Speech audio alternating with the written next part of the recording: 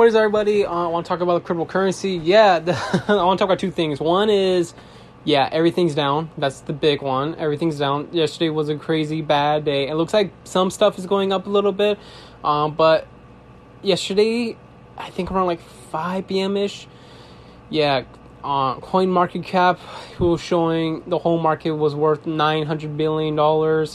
CoinGecko was showing like above $950 billion. This is crazy because, last year, crypto, the whole market was close to reaching to $3 trillion. Yeah, the whole market basically. It was so close. But I also want to talk about Paris, France. It says here France could deploy blockchain ticketing for Paris 2024 Olympic Games. This is pretty interesting because like if you guys remember in early 2019 or 2020 before the pandemic hit,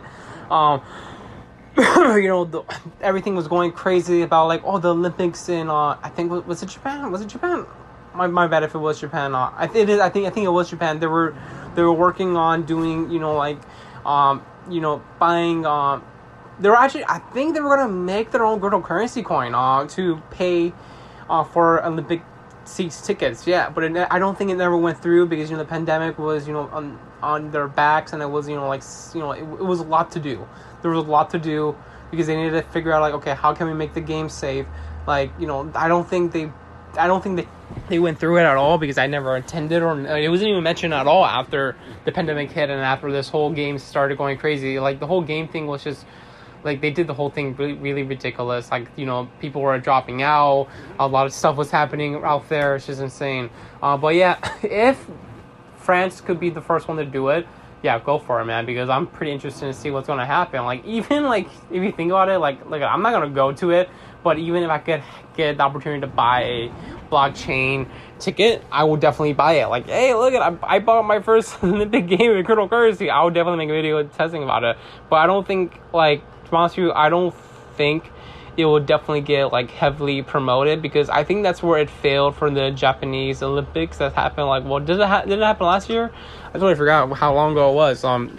Because because in early 2020 and 2019, it was the talk of the town, in cryptocurrency. Oh my god, the cryptocurrency is going to be part of the Olympics. It's going to be crazy. You buy tickets, to watch the Olympic Games. Then it never happened. This just never went through.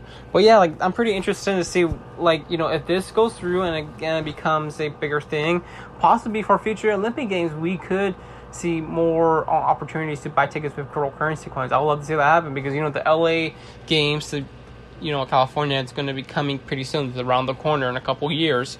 I think it's 2028, I think. Yeah, I think so. So, yeah, we're almost there. So, yeah, it's going to be interesting to see what's going to happen with cryptocurrency trying to be involved in the Olympics, for buying, stuff and also merchandise and stuff like that.